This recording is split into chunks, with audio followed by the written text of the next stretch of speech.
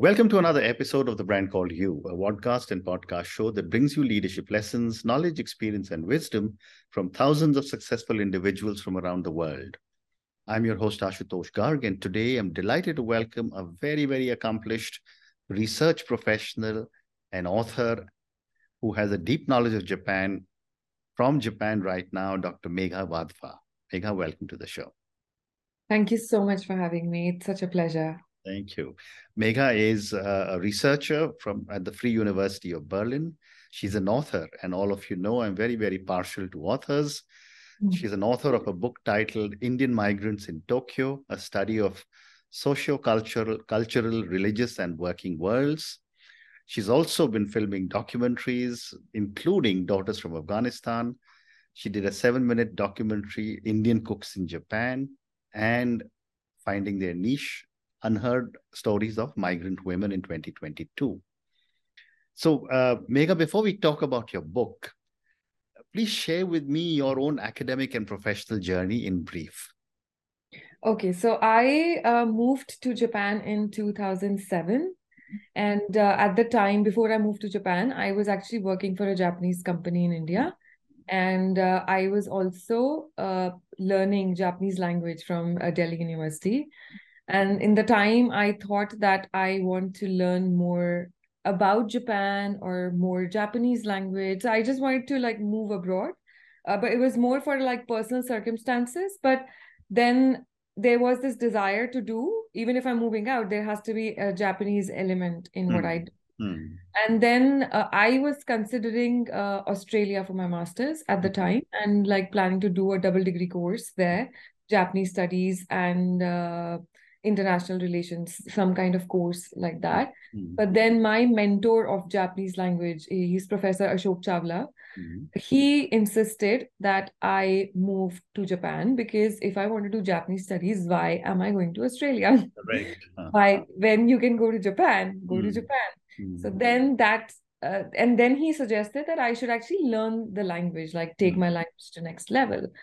So I basically came to Japan in 2007, and my original plan was that I would learn language for 1.5, 2 years, and I will move back to India. Okay. And maybe do something like related to Japanese language or something. But I think life had completely different plans for me. When I was learning the language, I was doing various small jobs. So I was working, I started, my first job was with actually a entity kind, it's a calling card company. And I was working there. And then it was a very English and Hindi oriented job while I was learning Japanese. And it was a very Indian and a very foreign atmosphere. So it was a very comfortable place. But then I think I was challenging to look outside my comfort zone. That was the reason why I left India. So then I was like, no, I have to challenge myself and be in a Japanese environment because I'm here to learn Japanese language and to learn about Japan. So I quit that job after a month or two, I think. I don't clearly remember how many months I worked. And then I went to 5 minutes walk from where I was living. There was a family mart, which is like a convenience store. And I saw like a post of they were recruiting part-timers. So I went to the person, and in my broken Japanese, I told him that I want to do a job here. Then I worked in that place for like 6 months, and I think that played a very important role in especially improving my Japanese accent and making me a little confident in how I speak Japanese. But there is still a lot more Japanese I need to learn, I think. It's an ongoing journey. Then I remember one of those, I think there was this time I was going to meet somebody at the embassy, Indian embassy. And at the time, my university from where I did my graduation was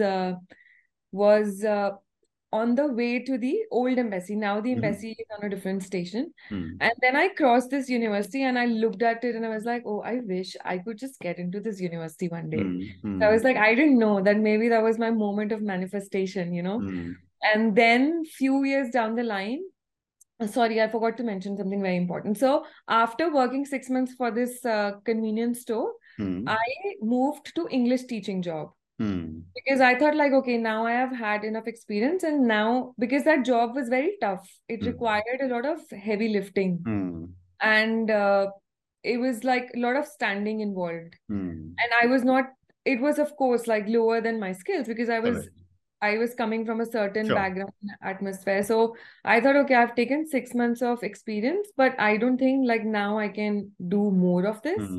So I decided to move to English teaching job. But then in that time too, like I wasn't getting like enough. Because I was supporting myself. I wasn't taking any money from my parents or anything. So I was like completely paying my fees and doing a lot of self-support. So sometimes when you do English teaching jobs, you do not get like enough hours of work that you are allotted to. And then I was like, if I have to do 2 jobs and finish my 28 hours of working, I would need to do one more job. And then I decided to do like, again, convenience store. Because then I thought, okay, I'll mix them too. So anyway, so after 2 years, then because I was doing teaching, that led me to, so Family Mart job, teaching job, all of this was of course for money, but there was a lot of experience that I was gaining, and it's shaping my thoughts as to what I want to do in the future for myself. You know, where do I want to go? Do I want to go back to the corporate world? Or do I want to go into the education line? I'm sorry to interrupt, but I think we'll have to move to your book. Oh, okay. Sorry, I'm talking too much. That is my biggest problem. No issues at all. Okay, so I'll just cut it short. So I think that teaching profession basically led me to get into more into the education line, because I started enjoying teaching very much. And then I was like, I want to study more because I want to get into teaching. And that is how I decided to go back to this university I had once manifested that I want to go to. So I applied to Sofia University for my master's, and I got through the entrance exam. And this is the University of Berlin is what you're talking about. No, I studied in Japanese university. It was Sofia University, Japan. Okay. Yeah. So then I had mixed scholarship in my second year of my master's, and then that opened up an opportunity for me to study further, which was then I did my doctoral in Japan. And that's what led me to stay in academia after that. And then I became like, I'm like super passionate about my research and what I am doing. So this was, so it was not like when I graduated, I was like, this is what I want to become. It was just my life experiences that led me to be the person I am. Fantastic. So now I want to talk to you about your book, Indian Migrants in Tokyo, a study of socio-cultural, religious, and working worlds. Before I ask you the book, I'm going to ask all our viewers and listeners to go and check out Dr. Megha Wadhwa's book on Amazon. I'll go and check it out myself as well. So tell me a little bit about your book and what encouraged or inspired you to pursue research in migration. So in my master's, I was actually working on gender. So I was looking into lives of Indian women after marriage, which was a very interesting research for me. And then when I got into my PhD, I was discussing with my mentor, because I was very inspired by my mentor during my master's, who is an expert on Philippine migrants in Japan. Okay. And he used to talk a lot about the Philippine migrants. And then that because I was an Indian migrant, I was myself going through a lot of struggles. I was meeting a lot of Indian migrants, and we were having these discussions. And whenever he would do his presentation, I would be like, oh my God, there are so many things that we can also do about Indian migrants in Japan. And I think that was the spark. Like he created that spark in me. And my own struggles, the struggles of the people that I was surrounded with, I felt like Indian community in the time that I was here did not have a voice. So I think that became, like at the back of my mind, I was like, I want people to know about the Indian migrants in Japan. And that is why I started writing for the print media, the Japan Times. And then I was like, I am doing this dissertation, but my aim is that this has to get published. I want the voices of people to be known. I want people to know actually what are their opportunities, what are their challenges, how did they come to Japan. So that was the main, it just all came together. Fair enough. And tell me, Megha, how has the Indian community in Tokyo evolved over the years? I mean, I know I have several friends for whom Tokyo or Japan is home. They carry Japanese passports, and these are Indians. And what have been some of the factors that have contributed to this evolution? So I think, like, as you said, like, you may know that, if you go back in time, and it started with, like, introduction of Buddhism, even though it was through Korea. And then, the first Indian merchant who came to Japan was in 1870. So, and now in the 21st century, you see an influx of professionals. So I think these things have evolved, like, from Yokohama, Kobe being the port, of a lot of Indians. Now it's Tokyo, like, where you see a lot of Indian professionals coming. And I would credit the Indian professionals for that matter, like the IT boom in India has played a critical role in changing the image of, like, India, not just in Japan, but all over the world. Yeah.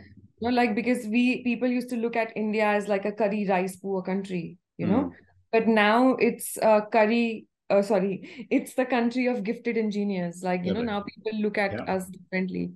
So I would credit the Indian people who are working so hard, towards, growing professionally. They get the biggest credit of this change, or of, of this evolution that has come around the world, not just in Japan. So I agree with you, because I've lived as an expat, not in Japan, but in several other countries. One of the unique challenges that you just spoke about was the impression of Indians, and I completely agree with you. But other than that, what are some of the unique challenges and opportunities that migrants from India have faced when they have moved to Japan? So I think let's start with the opportunities, So, like, if we look into this whole concept of migration, I think, like, India, the whole migration opens up like a new horizon for you, It's just such a beautiful experience to live in a different culture. So I think this whole migration experience, and this experience when you come across the cultural shock, it actually benefits to shape your own personality and also to understand your own culture better. I wouldn't talk about the normal opportunities that you have. Like, you have economic opportunities, of course, we all know, because that is the reason why majority of us do move to a foreign country. So I'm not talking about those regular opportunities. I think the actual opportunities are to know your own country better, to know yourself better, which the migration presents to anybody. And I think I recommend to not just Indians, everybody, even the Japanese people that I teach sometimes, that please leave your country and live in another country for future. Absolutely. Because and then in terms of challenges, I think, like, so these challenges can actually also shape you in a beautiful way. For example, the biggest challenge that an Indian comes across is, of course, the language. It is also food, because many vegetarians find it very difficult to adjust in Japan. The language, like I said, is a very big barrier, because that restricts your integration in the initial years, which are very crucial, because you are not able to make friends. That creates loneliness sometimes. But then how do you use that loneliness to your advantage is like an individual talent, like how you can use this to grow or understand yourself in that moment. Yeah, well said. Well said. But tell me, I've been reading plenty of articles, and of course, I was reading a little bit to prepare for my conversation with you. How much of an influence has Japan's aging population had on the migration policies of the country? I think it has had a huge impact, of course. Like, if you see in the 1990, it was only 0.7%, 0.75%, some 0.75%, or around that much, the percentage of the foreigners. But now it is like around 2%, a little over 2%. So it has changed a lot.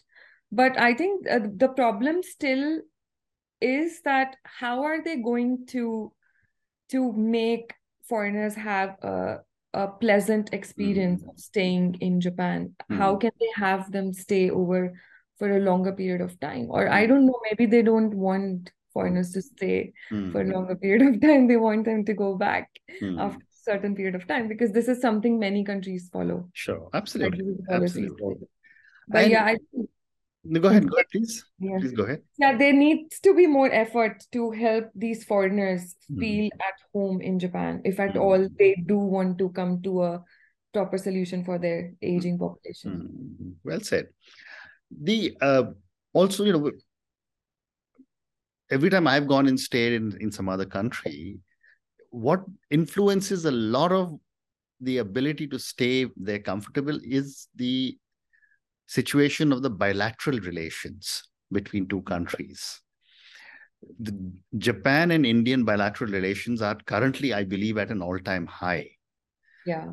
How do you see these relations between nations impacting migrants from India? I think okay, so for example, like I write about this in my book as well. So if you talk to like early migrants who had moved to Japan in that time, but I wouldn't say like India and Japan have ever had a bad relationship. Absolutely. Like there have been like a little bit of ups and downs, of course. Yeah. But they've never been like on bad terms ever. But of course, yeah, like you said, it's at the peak right now. That is also because India is in demand. Correct. So you can't afford not being friends with India, Absolutely. Japan or anybody else. Yeah. So I mean, I'm not trying to be arrogant, but it's the fact. Sorry. I'm with you. Yeah.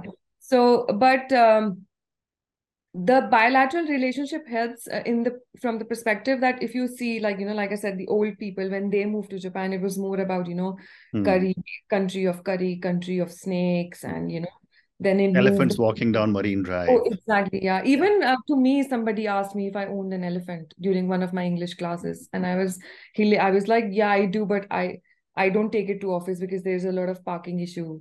So I keep my elephant at home because I was being sarcastic. So but then this was like 2008, this conversation, somebody asked me this, but like down the line, 2011, 2013, like in that period, people started looking at India as like, wow, you're from India. For a very long time, they were confusing India and Indonesia. And this is something which many of the interviewees that I spoke to for my research also said, that the impression of India had changed. Now they look at Indians as, oh, you must be very clever. You must be very intelligent. So stuff like that. No, I'm completely with you. I'm talking 3 decades ago when we moved to the Far East, and our little children now, they're of course big young men. But when they were 7 and 5, and they were swimming in the condominium, and some person came and asked my wife that, oh, I didn't know Indians could swim. So my wife responded and said, yeah, we have a pond next to our village, which is where they learned how to swim. So you're absolutely right on misconceptions. But tell me, most Indian migrants in most parts of the world somehow or the other manage to retain connections to their cultural and religious roots. How does this happen in Japan? I think the Indian migrants in Japan, or in fact, like you said, like Indians anywhere in the world, they're doing like a beautiful job. Because I am now also doing research on Indians in Singapore and Indians in Germany. And I get so impressed, like the kind of efforts they make. For example, some they have tried to, make so there is a religious place which is not just a religious place for Indians. Of course, it is a religious place. People like, there is a routine. They want to go. They have that craving that, they want to go to the temple, do, a little bit of prayer and stuff. Correct. Or they want to teach their children to do that. So for that, they make efforts. In Japan, you have like Indian people who they have small temples. Some also have small temples at home that they open for the community. There are organizations that organize festivals like Diwali, Holi, and as the number of Indians are increasing, the festivals are becoming bigger because they have more funding. So they make lots of efforts. And also at individual level, people are making an effort to, not just to keep their own culture, but also to spread it or make the Japanese people aware of their culture, So the efforts are being made. sometimes consciously, sometimes unconsciously. And even like Indian Embassy holds many events. There are other groups like, you know, in the area where there are a lot of Indians. There's some individuals who have, you know, a place where they invite people from India to do some kind of cultural events. And a lot of efforts are being made by people to keep the cultural intact. Well said. My next question to Megha is about, I wanted to get your perspective on the role of gender experiences of Indian migrants in Japan. Yeah. That's a topic that creates a little bit of sadness in me. I've been to Japan several times, which is why I put this question in for you. Yeah, also because my latest film, Finding Their Niche, Unheard Stories of Migrant Women, is actually a story of two trailing spouses, women who follow their husbands as a result of marriage. And their expectations are like, you know, like they come with an expectation, like when you move abroad, have certain aspirations, but then it's just like, you know, suddenly everything shatters. The world is totally a different place for them. So then, I think I'll just start. It's not just for Indian migrants. I think there is a lot of gender issue in Japan. Absolutely. As a society itself. The other day I was seeing this poster where they're talking about a conference about SDG in a university, and the poster has 5 or 6 old men on the photo, all of them Japanese, no diversity at all. So why are we even talking about diversity? What is the meaning of diversity is something people need to know. It just but then when you talk about gender, how do you fit that gender in diversity? It becomes like more, you know, depressing. Just the other day, I was just having a conversation with one of my friends, and both of us, like, you know, if you are a career-oriented person as a woman, I think you will face far more challenges to reach your dreams. Correct. In Japan, in comparison to a male migrant, male Indian migrant. So there is a lot of challenge. Like I do have like, and this problem is big amongst the trailing spouses who actually move as a result of marriage in comparison to women like me who actually move for their career. But for us also, the path is not easy. Nonetheless, it's harder for them because they don't come prepared. I at least had a Japanese language background. They come here because they want to start a new life. So I think like when you get married, starting a new life anyways is difficult, you know, because you're moving to a different atmosphere. But then it becomes 100 times more difficult because you're moving to a new country. You're leaving behind your social circle. So I think there is a lot of conversation that is required in order to pay attention to how this can help the migrants integrate, especially these group of migrants, to be integrated in the society, because they are the wives of the highly skilled migrants who are actually contributing in the economy of, you know, like economically they are contributing to Japan. So, and Japan needs them. Absolutely. So if they need them, they need to pay attention to the gender aspect. Well said. Very much, so, Megha, I have time for one more question. And therefore, I'm going to ask you this question based on all the work that you have done for migrants, and given the fact that Japan is opening its doors to a lot of people from India, what advice would you give to aspiring migrant, not workers, but migrant Indians who are interested in going and working in Japan? I think like one of the most important advice I would give to any migrant is that before you move to any country, please do your homework. And like I said in the beginning of the interview, I am very much in favor of migration for a few years. For long term, that is your personal choice. But going and living out in a different country is a beautiful thing and a beautiful experience for your growth.